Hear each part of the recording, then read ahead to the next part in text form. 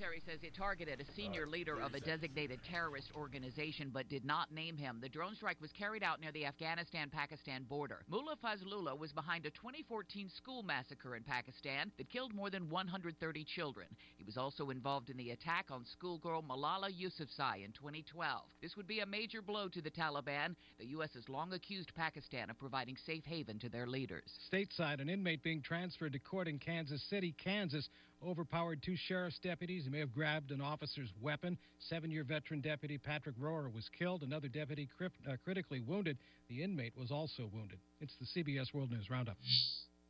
The following is a paid program and does not necessarily reflect the opinions of the staff or management of Visionary-related entertainment.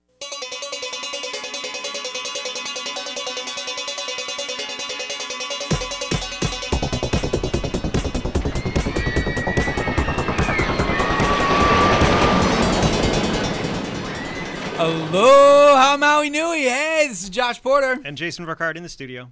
Here he is. Yep. The real deal, not a virtual presence device. It's actually Jay Verkard right here at the Solar Coaster. Welcome, Jay. How you doing? Thank you. Good. Oh, man. Hey, we are, what is our episode number here? What are we doing? We're at 58. This is introducing SEPA, and we've got some great news for local utility folks. Yeah, SEPA, the Smart Electric Power Alliance out of Washington, D.C. Yep. Had an amazing session with them today. And, there's, basically Hawaiian Electric and Maui Electric have been in their sites, and they have gotten some great awards. Yeah, it's interesting to note this. I mean, generally speaking, people have the utility is the big bad thing. You know, you send the money, you never get anything. It's always a pain in the butt. Some people's utilities, I guess, are far worse. We should be pretty proud. We are nationally recognized, right? And this and actually, HEI, Hawaiian Electric, won #1 investor-owned utility.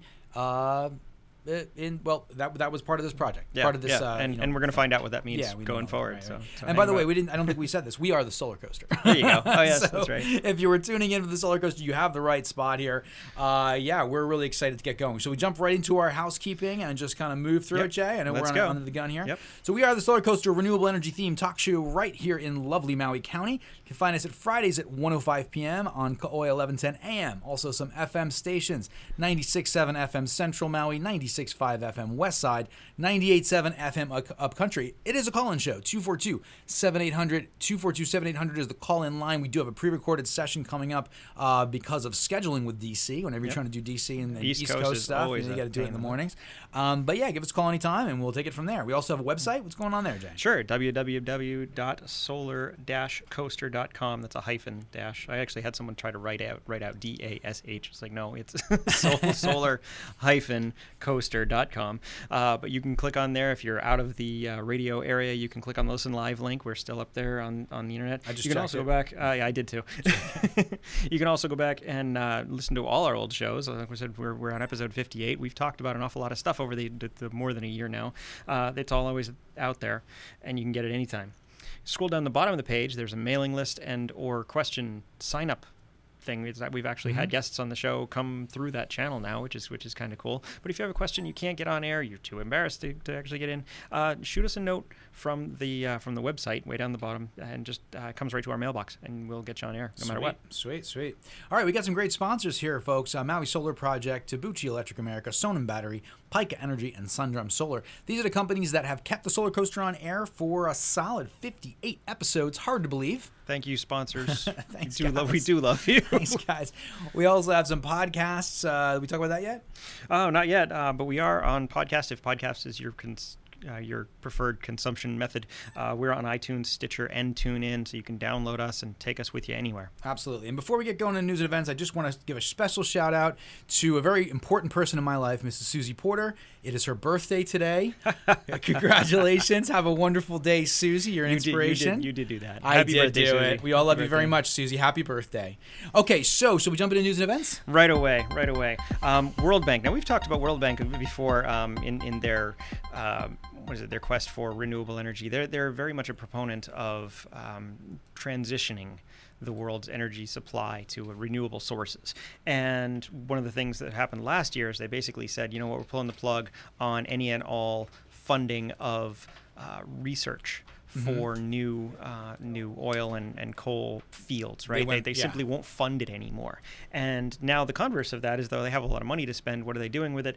World Bank announces $125 million in financing for a Moroccan combination solar and CSP project. Right. First of all, what PV we kind of know, photovoltaic, so it's going to be solar panels. CSP. Concentrated solar power. Concentrated so solar. These are the so mirrors. The mirror one that focuses on a central tower, and you see birds puff into smoke and stuff. Right. And that central tower is like capturing all of that. It's super high energy, right? Yeah. Super high energy, focused right at the central tower. It's actually not someplace you want to be. It gets many thousands of degrees hot, but they generate electricity through that mechanism. We got to go see one of those, Jay. Yeah, I think it absolutely should. It's a very different beast than your average solar farm, which you just think panel after panel and row after row. It's not like that. It's more of a flower kind of organization where they have all the mirrors all focused on that central projection. But that's fantastic. World Bank is out there putting their money where their mouth is and trying to get people to invest in large scale.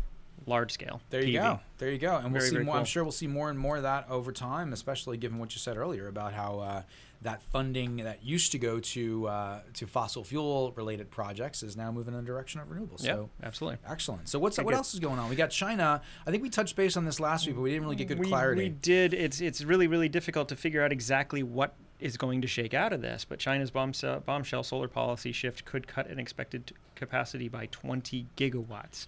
Now, we talked about this before. What's a gigawatt? It's many power plants, right? And right. You'd have to have really big power plants.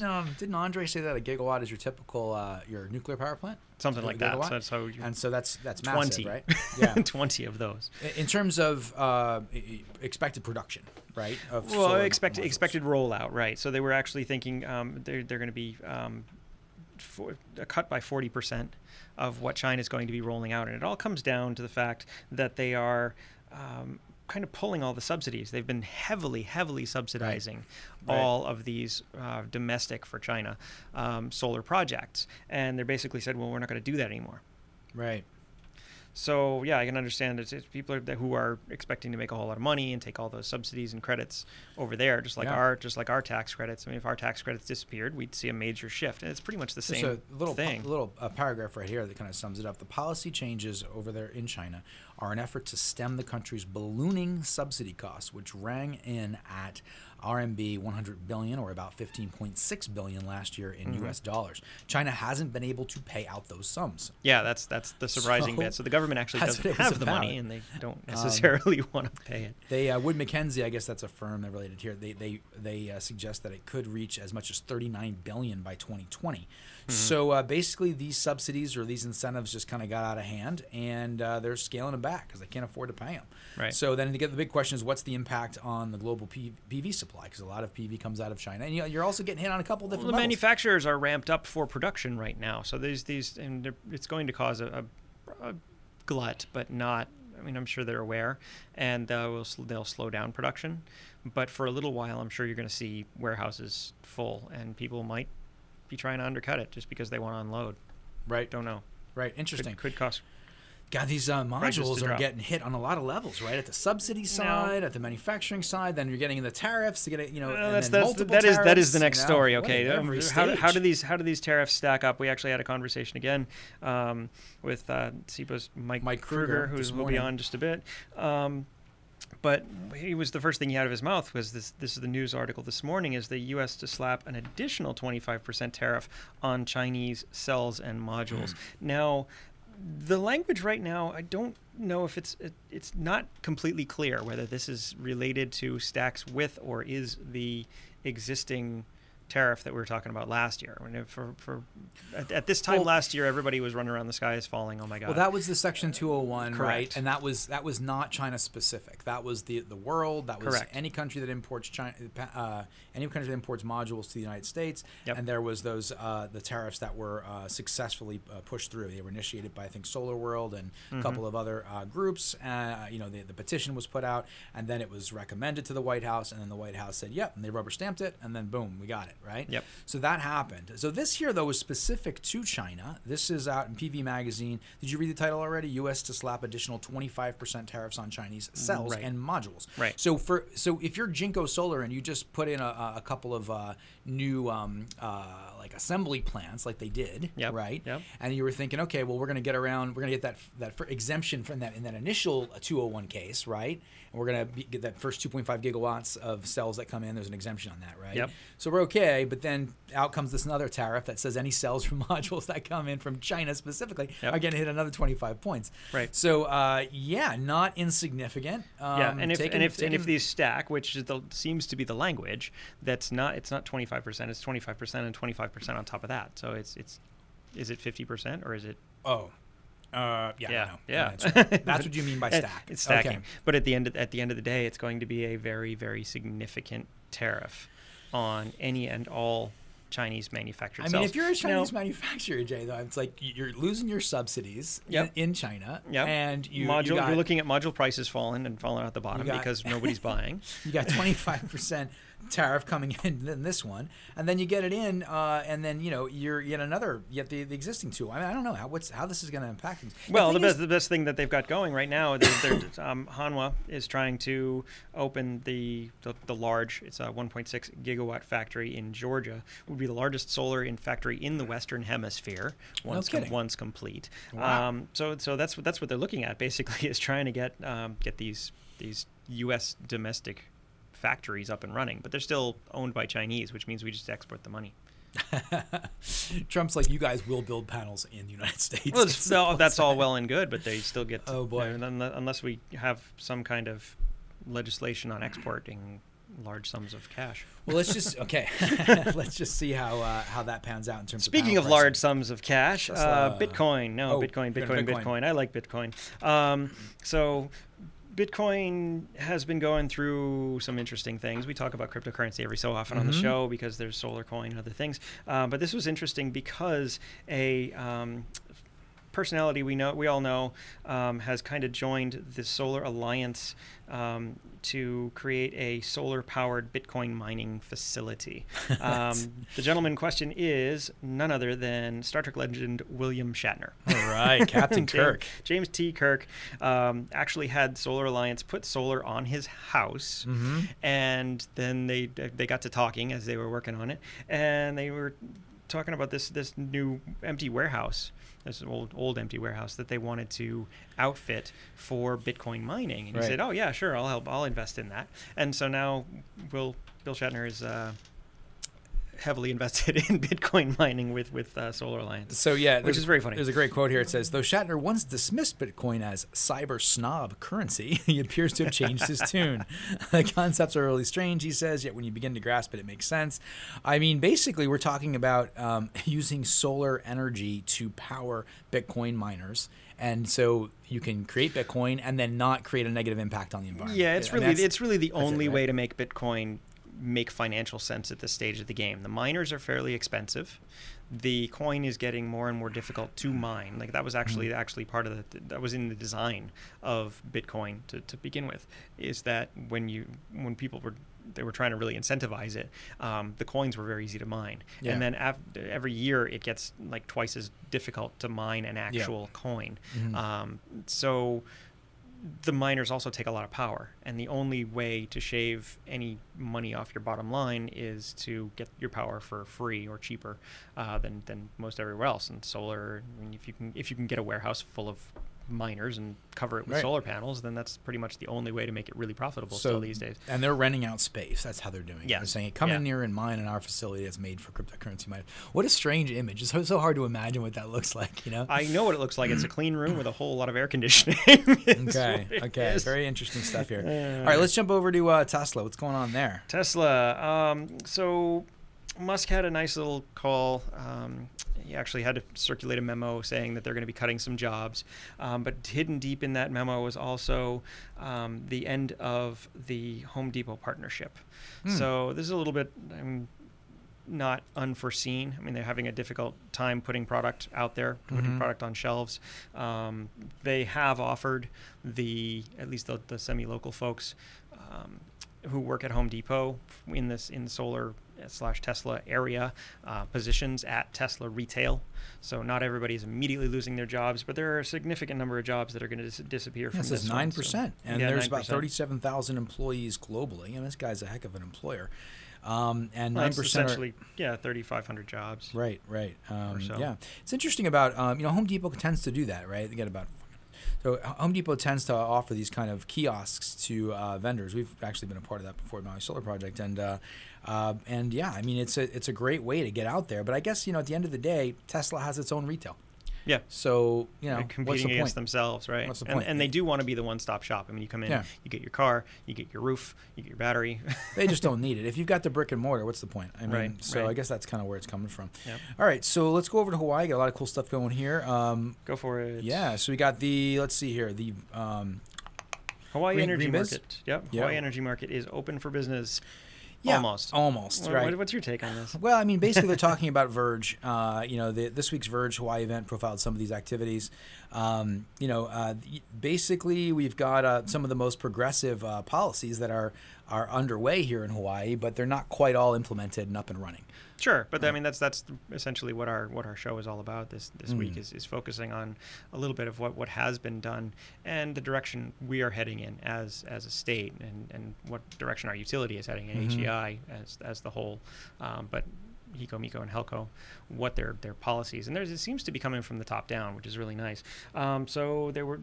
Yeah, at this Verge conference, they did talk about the approved now in February PUC plan going forward, which is our aggressive strategy for 100% by 2045. And like I said, it's been approved by the PUC, so we're in good shape. Yeah, there's a lot going on. We're talking about utility scale RFPs. We're talking about the electrification of transportation. We're talking about a whole bunch of series of things. And basically, the quote here is, "Now it's time for Hawaiian Electric to move from planning mode to project execution." So I guess they just wanted to get underway. Is kind of the gist of this. That's coming. And we're certainly seeing a lot of good feedback. This whole show is about the perception from the mainland and from SEPA and organizations of the actions that are being taken by Hawaiian Electric in the outreach, community outreach, in the direction of that. So right. We got one last thing. Just touch on it real fast. Okay. Governor Ige signs bill setting 100% renewable energy goal in power sector. So this was on June 8th, 2000. Oh, wait, no. Yep, June 8th. Okay, gotcha. All right, well. Signed into law 4 energy bills, one including that strengthens Hawaii's commitment to clean energy, generating the 100% renewable. I think the one we were looking at actually was, and this looks like it was an early article, Jay, like actually not recent events. I just caught that. But the one that the reason why we picked it out and we were excited is, I said to you, in addition to the 100% RPS, which was a few years ago, the community-based bills, Ige also was designated a state hydrogen implementation coordinator. That was the thing that I kind of jumped out. That was the line that I applauded and started filling out my resume. Right. Was basically how the conversation went. That's why we put this one in there. We're like, oh, they're having a whole hydrogen focus, so that's really exciting. Yeah. So I've told you that before. I mean, in an environment such as this, where we have a decent amount of wind, but we blow it off because we also have solar, and then we have an excess of solar. Hydrogen really should be at least on the books. Absolutely. So just before we jump to our commercials, the Maui Electric and Hawaiian Electric, there was a press release about the awards they won from SEPA. We're going to learn all about that in our special section. So check out that press release on their website, and let's jump into our commercials and hear directly from Mike Kruger from SEPA when we come back. All right. Aloha and welcome to Maui Solar Project. It is easy to feel rejuvenated just stepping outside on a magnificent Hawaiian day. Maui Solar Project is here to help harness that energy you feel in your body and use it to power your homes and businesses. As lore tells us, Maui harnessed the sun so as to slow its path across the sky. Join Maui Solar Project as we harness the sun's energy and slow Hawaii's dependence on fossil fuels. Call Maui Solar Project at 269-2352. MauiSolarProject.org. Tsubuchi Electric, a leading worldwide inverter manufacturer, presents the second generation of the Eco-Intelligent Battery System, the IBIS. Tsubuchi's grid-friendly system includes a high-efficiency inverter, stackable batteries, and integration with Jelly software for the most adaptable battery storage system on the market. The system is optimized for energy management and cost performance. Maximize your solar investment with Tsubuchi's Electric Eco-Intelligent Battery System. The Sonnen Battery Eco is an energy storage solution that utilizes intelligent energy management software. The system is available in a variety of storage capacities and allows for expansion.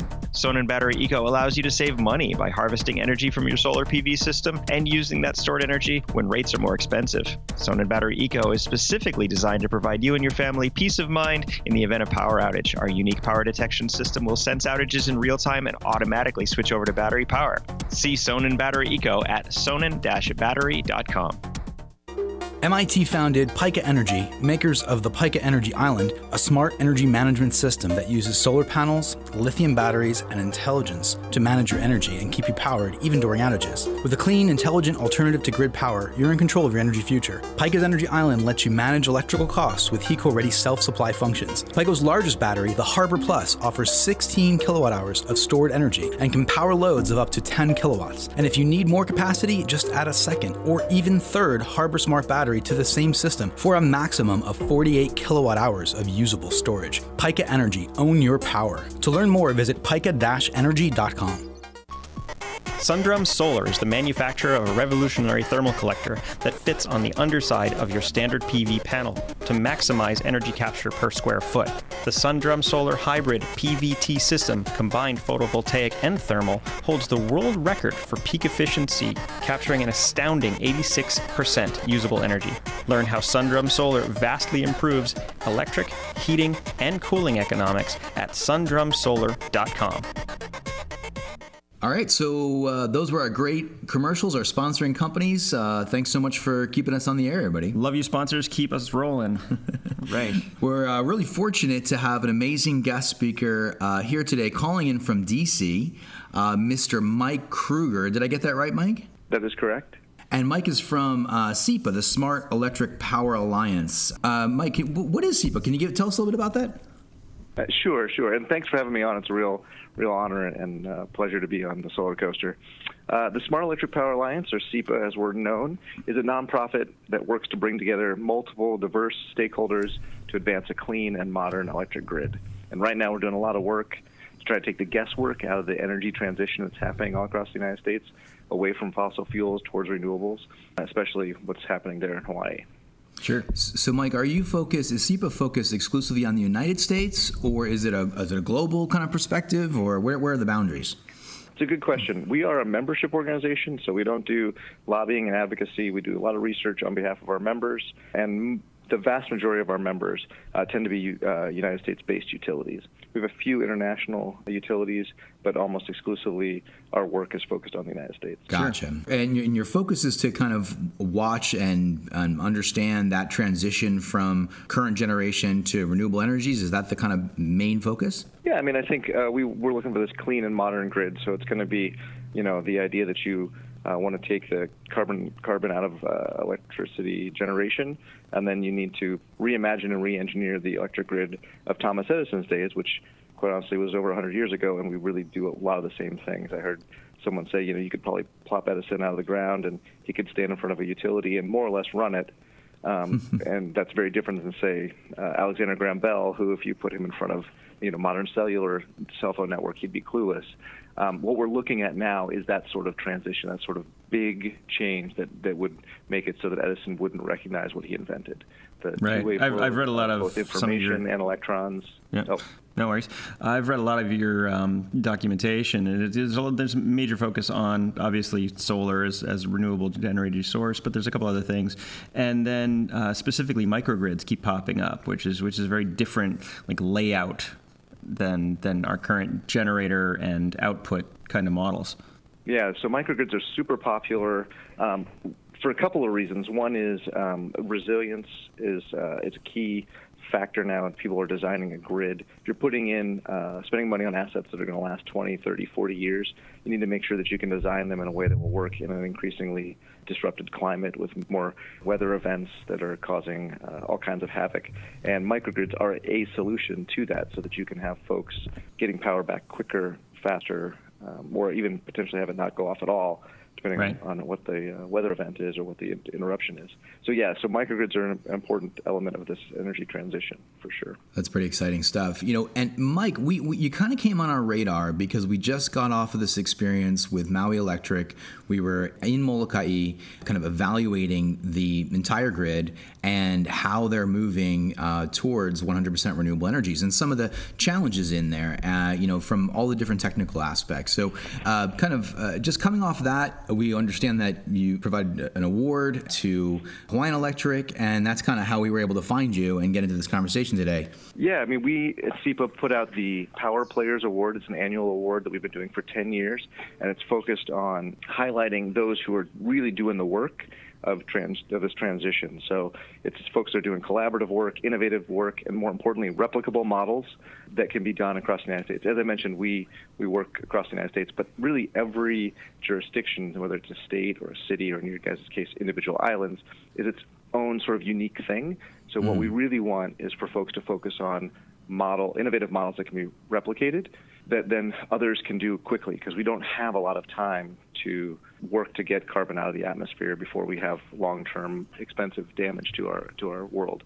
So we need that replicability, and that's what both Hawaiian Electric companies did, and Maui Electric, for their work on Molokai, was nominated for a Visionary Award because of what they're trying to do so quickly on island there. Well, we'll definitely dig into that a little bit more momentarily. So you touched on something that was probably pretty relevant here. You said that we don't have a lot of time. Can I assume that some of the push behind SEPA is what's happening with climate change, decarbonization globally? I mean, do you have a unique kind of perspective on where we're at right now and how much time we have to make these changes? I mean, I don't think that we have a unique perspective. Most everybody sort of says you got till 2050. Much of the Paris climate agreement was based on the science of that. Here at SEPA, we're not doing the original science. Instead, we are looking at how do we apply low carbon or preferably decarboned solutions to the electric power sector, and which up until recently was the number one contributor to the carbon footprint of the United States, because of efforts, folks like us, as well as some emerging technologies or the cost of technologies coming down, such as photovoltaics for rooftop solar and utility scale solar. Now transportation has overtaken the electric power sector. So we're working. Because we think we can have such a big impact. We work a lot with utilities, just because of the amount of electricity they have to generate every year to meet the demand to run, modern civilization. So that's how we work closely with Hawaiian Electric companies there in Hawaii. We applaud everybody else who's taking other avenues, but the way in which we are able to meet the goal of saving our world is going to be by decarbonizing the electric power sector. Sure, you can't take it all on, but we certainly do appreciate the effort. Do you have publications for your members? I mean, obviously you do these awards once a year. What else does SEPA engage in to cross-pollinate these ideas and technical resources? Yeah, so we do. We have multiple venues. One of the key things we do is independent and original research. It's driven by our members, so they tell us what they're interested in, and then of course we got smart researchers who just get an idea and go with it. So we do a lot of independent research around things. A couple years ago, it was around things like community solar, which was cutting edge at the time. It's standard practice now, very replicable across the United States. But we're looking at things like energy storage, electric vehicles. I know that Hawaii has a kind of a policy goal to be 100% renewable, including the transportation sector. Well, for folks who have to supply the electrons for those electric vehicles, what are the implications, whether it's technical implications or business model implications or whatnot. Yeah, there's so a lot of research on that. Conversation with Miko on Molokai actually this week. Yeah, it is really hard to do it, especially if in some cases you need a market structure to give people pricing signals. Other cases you just need the physical hardware to make sure that you can run the grid the way you want it without causing brownouts or other mass disruptions. We're looking at microgrids. We do a lot now with software. As the grid gets smarter, it needs a lot more software. So things like distributed energy resource management systems that are run oftentimes by machine learning or AI, and then I think I already mentioned, but storage is another, whether that's going to be distributed storage at people's homes and businesses, or whether it's going to be like a bulk storage solution. We're looking at both those and what the implications for that are for the electric power sector, the individual grids, and then the utilities. So that's one way we do it. We also have two big conferences a year. We have the Grid Evolution Summit coming up here in Washington, D.C. in early July. We also have a utility conference that happens every spring, usually on the West Coast. And then we contribute to the Solar Power International, the big trade show that happens every year. This year's going to be in Anaheim in September. Us and another nonprofit that works in the solar sector, SEA, we're good friends with them, so we put that on together. And then, of course, we do webinars. Some of our own team here will do individual work for members if they have really kind of tough problems that they need to get figured out. We have some folks here that go on site and do consulting-like work. So there's multiple ways in which we are kind of helping our members out. Yeah, pretty deeply involved. To that clean grid. We know some utilities so well that we can just mention a first name, and everybody in the office knows, who they are and what we're talking about, and, nice. and what's going on. So it is nice. Yeah, I mean, we have some real leading edge utilities that are committed to this, such as what's happening out in Hawaii. Excellent. Absolutely. And now, Mike, we neglected to jump into kind of a little bit of your background and how you found yourself in such an exciting role. Can you tell us a little bit about how you got here? Sure. So I've been at SEPA just under 2 years. Before that, I spent 6 years in the Obama administration at the Commerce Department. And one of the things that you have access to when you work at the Commerce Department is really smart economists. And I said, hey, when I'm done with the Obama administration, I want to go someplace where I can feel good about myself, getting out of bed every day, contributing to the world, and a place that's really going to be expanding. And hands down, folks said, you got to be looking into renewable energy. The market is ginormous and the need quite vast. Of course, they were projecting maybe with a different federal policy, but even then, it doesn't really matter. The prices of many of the components are coming down so fast that they're now cost competitive or beating other sources of generation. So that was sort of how I started looking and ended up at SEPA, like I said, 2 years ago. And then in a previous life, I was actually a middle school teacher for nearly 10 years. So I like to joke that I left the classroom where I dealt with adolescents all the day, joined politics where I just had adults who acted like adolescents all day. There you go. It's nice to be in this space now. Yeah, absolutely. Okay, so do you want to jump over into a little bit of the content related to it? Yeah, absolutely. First of all, the Investor Utility of the Year was won by HEI, which is the parent company of our own, very own MECO. But who were the other entrants? Why did they win? Why did HEI win? What's the criteria for entry? Some of them, a lot to talk about there. Talk about the awards, yeah. Does every single utility in the United States get it entered automatically, or? It's a good question. So we have 7 categories, of which one is Investor-Owned Utility of the Year. This year we received 43 nominations across those 7 categories. So much smaller than the, say, 3,000 if we automatically put everybody in the hat. And the reason is you have to have done something in the previous calendar year that is innovative, that is replicable, and that is collaborative. So it's a little unfortunate I have to say this, but that immediately is going to take a large chunk of the utilities out of the running for one reason or another. Our 3 finalists in the category for Investor-Owned Utility of the Year were, as we mentioned, Hawaiian Electric Companies, or HEI, the Public Service Company of New Mexico, and Xcel Energy, who are all doing very fascinating and very interesting things. But HECO won because what we saw was a fabulous effort to ensure that they were bring all stakeholders together to come up with the 100%, how to reach the 100% renewable goal that is the policy goal out there in Hawaii. And they did it in what we felt was a very open and honest manner. Usually these sort of decisions are made in front of the Public Service Commission. They tend to be, by their nature, very combative. They're also very exclusive because you have to be sort of accredited to be able to speak in front of them. And instead, this case, HEI held multiple discussions across multiple venues. They had, according to their application, over 300 people show up, energy experts, utility staff, vendors, folks who are going to be involved in the rolling it out. And then they had, looks like nearly 100 residential and commercial customers come together and just sort of lay out, like, what do you need, what do you want? So for, as we mentioned back at the beginning, Edison sort of, the role of the utility has been, I have electricity, here you take it. And it's been that one-way service for nearly 100 years.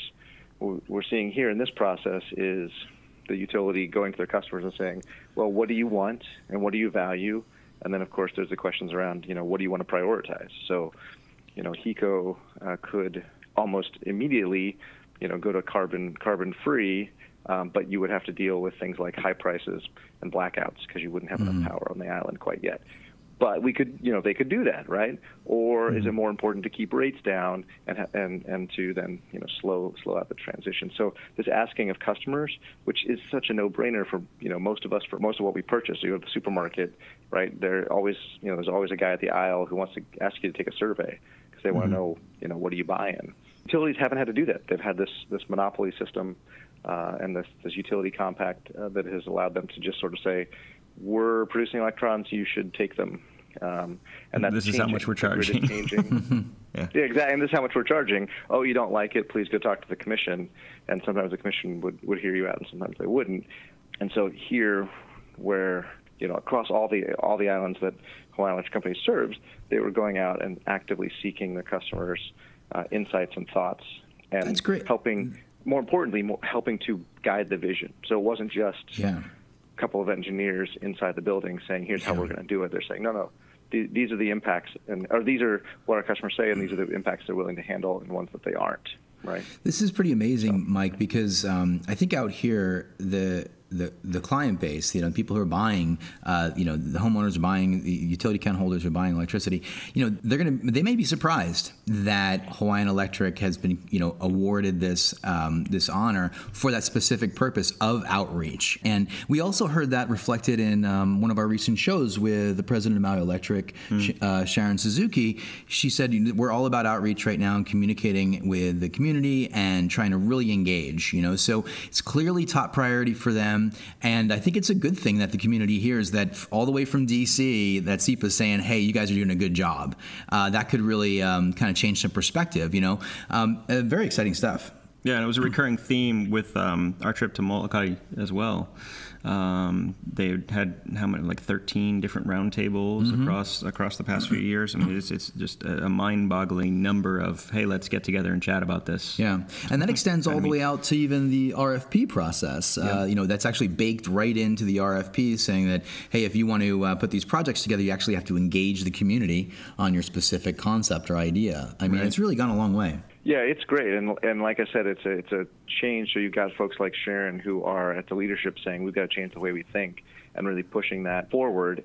And where you're starting to see it across multiple things. It is funny. Most of us, I mean, you guys are solar geeks, right? And I'm an energy geek, so I think about energy. But if I call my mom, I ask her what did she think about her electricity. She thinks about paying the bill and turning the lights on. So it is a tough job sometimes to get people to engage, to say, if you could reimagine the electric power sector here on the island, what would it look like? Most people are like, I don't know. I just, I want to make sure the lights come on, right? And I mean, maybe you've got some folks who have, there's a lot of solar penetration, so maybe you've got folks on the roof who want to make sure they get compensated for what they're contributing to the grid. But other than that, a lot of people don't think about it and aren't thinking about it. So for the leadership of the utilities out there to say, no, we're going to do this, it's a lot of work. 13 roundtables is a lot of work to get people to show up and contribute useful information. I mean, you can always fill a room anytime, but they really are seeking useful feedback. Yeah. So it's great, and we want to see, every utility, the remaining 3,000 plus utilities in the United States, doing this on a regular basis. So it's really a model for how other utilities should operate, which is what you said, replicatable, right? Replicable. One thing that occurs to me is that HEI just came out of this maybe 2 years ago, this major shift, when Nextera was attempting to acquire HEI, right? And so it really could have been a very different picture. I mean, they're coming out of that now and they're saying, okay, what's our forward plan? Where it could have been a totally different ballgame, right? And so it's great to see that as they're painting that kind of future picture, that they're getting awards right away for their efforts. Right. Yeah, and not only awards from folks like us. Let me just point out that because of their work, the Hawaii Public Utilities Commission approved the plan earlier this year. They spent all of last year I think part of 16 and all of 17 putting it together. But the commission also recognized that, hey, this is the right way to do it, and this is a good plan to get to the public policy goals. And I don't probably need to tell you or your listeners, the relationship between the utility and the Public Utility Commission out there has not always been rosy. So again, another, it's another stamp on this is the right thing to do. Absolutely. All right, so shall we shift over to the Visionary Award? Yeah, this was really interesting. I mean, I love the story of the winner, but let's first take a look at Miko being a finalist for the Visionary of the Year Award. Is that correct? That's correct. They were a finalist. Okay. So what is the Visionary category as opposed to just great utility? Right. So a visionary for us is an individual or a company, a group of individuals who can cast a vision for the electric power sector that is expansive, that again meets the kind of clean and modern grid future, and to some extent the ability to kind of recognize folks that are thinking long term. They're not thinking crazy. So I sort of joke and say the difference between like visionary and crazy guy in the woods is that the visionary can cast this vision and people sign on and want to follow along. The crazy guy in the woods just sort of ends up talking to himself because it's not not functionable or it's not believable or whatnot. What Maui has done, and certainly what Walter has done with the Navajo Tribal Authority, is cast a huge change in the way the business has been done or the way the electric power sector has been organized, and then gotten a ton of sign-on, gotten folks across the sector to say, whoa, we didn't think about it that way, but we love what you're doing. Right, you're talking about the actual winner is. Yes. What is that story for all the listeners here? Oh my goodness, it is a story both of excitement and of heartache to some extent, I would say. So, our winner was the general manager of the Navajo Tribal Utility Authority. His name is Walter Haas, and the Navajos have a bunch of land in Arizona, New Mexico, and parts of Utah and Colorado, many of which I think they still have 14,000 customers who do not have electricity. They're not connected to the grid. They have no electricity in their house. You said 14,000? Yes, 14,000. I'd have to check the number, but it's pretty close to that. So many of them, their day starts with a drive, and it's a long drive, to the local convenience store to buy ice. That's the first thing they do every day is they have to go buy ice because they can't have a refrigerator. So, you've got that story. And then on the other side, Navajo has a multiple gigawatt coal-fired plant on their land that supplies a ton of energy to Phoenix and, the surrounding area there, but mostly the Phoenix area. Mm-hmm. So they have people, that are working there who may go home and not have electricity, which is, crazy. The economics of coal are not very good any longer. It's way cheaper to grab electrons that fall from the sun than it is to dig a hole, grab out a black rock, transport it someplace, light it on fire, boil some water, spin some turbines to make electrons. Right. So the owners of the Navajo Generation Facility have decided they're going to close it down. It doesn't make them any money anymore, especially in the Southwest where there's a ton of solar. It just isn't price competitive. Well, this is going to put out of work a lot of Navajo. And so Walter's facing a double whammy. He's got customers he can't serve because they're a long way from anywhere and the cost of getting them power is expensive. And then he's also got this generation plant that is slated to be closed, and he's going to lose a bunch of jobs. So he had a much broader vision, which was the Navajo aren't coal miners, right? The Navajo now are energy producers, and we have a lot of land. It's a lot of, solar radiance is great here. We're going to begin to move out of coal and into solar, like we're seeing across the country. So he said, okay, we're going to build a solar farm, which is generally pretty easy in most places, unless you're on native land, in which case you have to navigate your own laws, your state laws, international laws, and what am I missing? There's 3 levels of law that he had to navigate through to be able to generate power on the Navajo land and then sell it into, the Phoenix area. So it wasn't as simple as like, oh, we're going to go get 40 acres and put panels on. That also took time, but it was more importantly, it was figuring out how do they create a structure so that they can scale this, so that some of those jobs that are going to be lost when the generation facility gets shut down will be able to be turned into building and operating solar farms. So it's a great story. And one of the things that he wants to do as I mentioned, there's 14,000 people who don't have power, is he wants to begin to build solar farms near them. The advantage of distributed energy is you can distribute it, right? It's not centralized. Right. And so go build power, go build solar farms near these folks, and then the cost of running lines to their homes comes down immeasurably. Right? You have that option, and it's not like you're building a coal plant in their backyard, because nobody wants that. But these are at least quiet and usually pretty clean. Yep, exactly. Yeah. So, he's got this vision to basically move the entire Navajo Nation over to a clean energy future, and it was just so compelling. Our judges were like, "Look, this is." You can't argue that one. I won't. I won't. It is hard to argue. I was going to argue for Molokai, but that's so that's an unbelievable story. Yeah. And I feel like it's definitely one of the underreported stories. We've seen some reporting out of Puerto Rico for good reason. That's also a tragedy. But to know that there have been 14,000 Americans without power for as long as I've been alive, and I'm kind of an old man, is crazy, right? And the first I heard of it was when this was submitted. So. Wow, well, that's we're going to have to look more kind of in depth at that, and maybe even have a chat with Walter one of these days. We would like to get a sense for how Hawaiian Electric and Maui Electric specifically work in Molokai kind of caught your attention as well. Yeah, sure. So let me just be clear. The Navajo story is so compelling, and our judges, they felt that he was by far the winner. It isn't that they didn't love Maui's work on Molokai. They thought that was fabulous as well, especially given the, I would say, aggressive timetable that trying to achieve. So our judges loved the MECO effort to really move forward the transition to renewable energies. I think the original goal was something like 2045, or for the whole state, maybe it's for 2045, but they were talking about possibly getting everybody on the island served by 2020, which is 18 months from now, right? Like it's not that far away. And they, again, doing it, I think you mentioned this, that the team there was doing it by engaging the grassroots community, saying straight away, what do you want to do? And then looking at, I think, specifically some of the creative financing possibilities.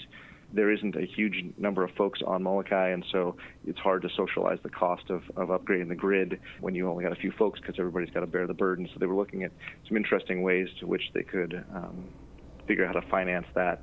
And then, what does it also look like to give the residents there the ability to, I think it's a solar plus storage solution, figure out how do you get that on people's homes, and how can they take advantage of it, especially low and middle income folks who may not have batteries $3,000 here on the mainland, and a solar system's similar. So and they're heavy to ship, so they cost more here.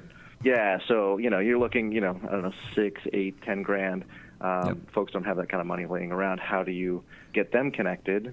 And then what are the ways in which potentially the grid could also benefit from solar plus storage, which I know is a thing that Maui's looking at doing, or MECO's looking at doing generally, is how can they take all the distributed solar and all the distributed storage that's being installed by customers and make that a grid asset rather than just a sort of a single point on the grid. Excellent. I want to jump out a little bit and just ask you, what are the other categories really quickly? Who won and why in 100 words or less? In 100 words, okay. So we have the Investor-Owned Utility of the Year, which was Hawaiian Electric Companies. Our Public Power Utility of the Year was Austin Energy for their Austin Shines program. What we loved about that is a holistic approach. So you come to them and you say, I want to do maybe, say, solar panels, or I want to do energy efficiency, and they do a full audit, and then working with you as a customer, they say, actually, we can solve all your energy needs, or most of your energy needs, if you do X, Y, Z. And then they've also figured out a way to finance it. So it's a fascinating program to think holistically about how you solve people's energy needs. Poudre Valley was our Electric Cooperative of the Year. Poudre Valley was our Electric Cooperative of the Year for their community solar project that was aimed at low and middle income. As I mentioned, it's when you don't have a lot of money laying around, it's hard to take advantage sometimes of the solar options. So they were able to build a community solar project that was able to offer bill savings immediately for their customers, and they marketed that at low and middle income customers that they had there. Nice. Our Innovative Partner of the Year, so this is a non-utility that works with utilities. In this case, it was the Massachusetts Municipal Wholesale Electric Company, and what they've done is they're a wholesaler, so they serve a lot of distribution utilities, and they've worked with multiple distribution utilities on multiple solutions around distributed energy resources. So it's going to be a battery storage installation here. It's going to be maybe an upgrade on somebody's lines over there. It's going to be distributed solar over there. It might be a community solar project. So they've done a bunch with the distribution utilities that they've served, and we think it's a fabulous model for wholesalers who right now are feeling the pinch because wholesale markets, at least where it's competitive, wholesale markets, the prices are generally dropping because it's cheaper with the installation of solar and wind, and so they're trying to figure out new business models. This is an interesting one for us. Then Change Agents of the Year.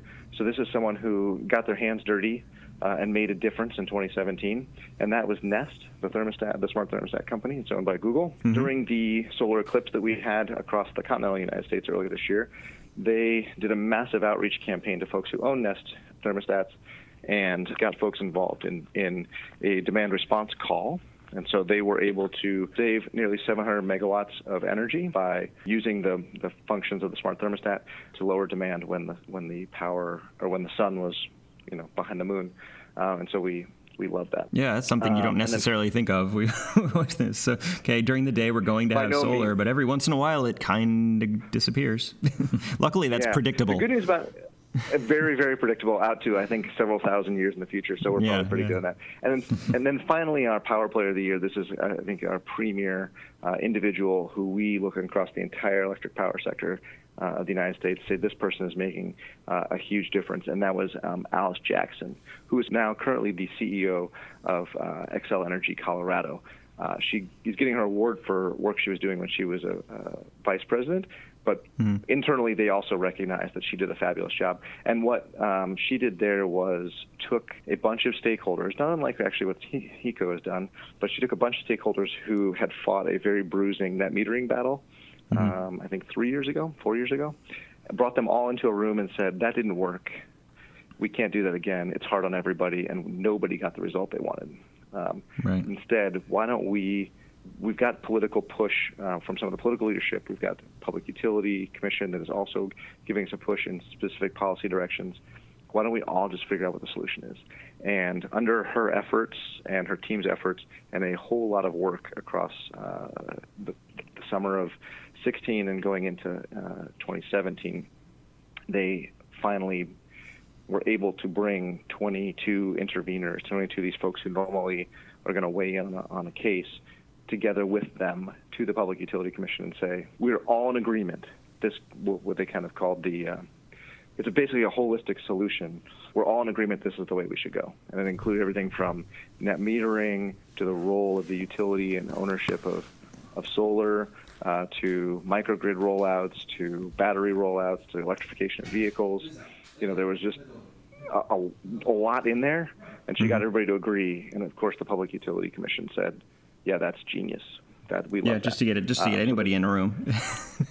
Yeah, exactly. So the global settlement—that's what they called it. So it was so inclusive of so many issues. This global settlement come together. So it's since paid off. They've had a couple more rounds where they've sort of done what I would call addendums or maybe edits to it. And again, the same folks and even a larger group have weighed in together saying this is the way we all want to go. And it's everybody from consumer advocates who are worried about the cost of electricity to environmental advocates who, the carbon footprint is a bigger issue, to commercial and industrial customers who want to make sure that they've got flexibility so they can run their plants to meet their customers' needs and not be constrained. So she did a fabulous job, and she's our Power Player of the Year.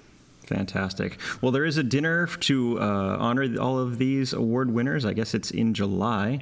If you would like to know more about SEPA, you can go to sepapower.org.